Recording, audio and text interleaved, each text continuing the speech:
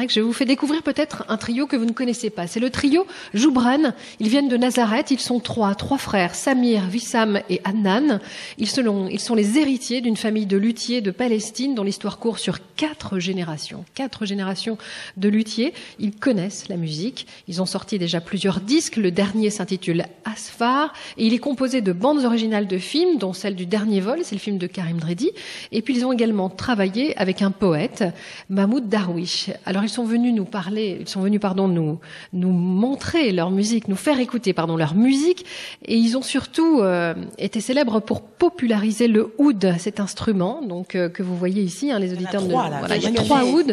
Les auditeurs ne peuvent pas le voir, mais c'est un magnifique instrument. C'est beau. Ils font donc partie de ceux qui popularisent cet instrument dans le monde entier. Ils seront en concert à Noisy-le-Sec cette semaine, le 30 novembre, dans le cadre du festival Africolor, qui se déroule dans 25 villes de Seine St Denis. Et les voici donc tous trois, accompagnés par Yousef Hbeisch, un morceau intitulé Sama Cordoba.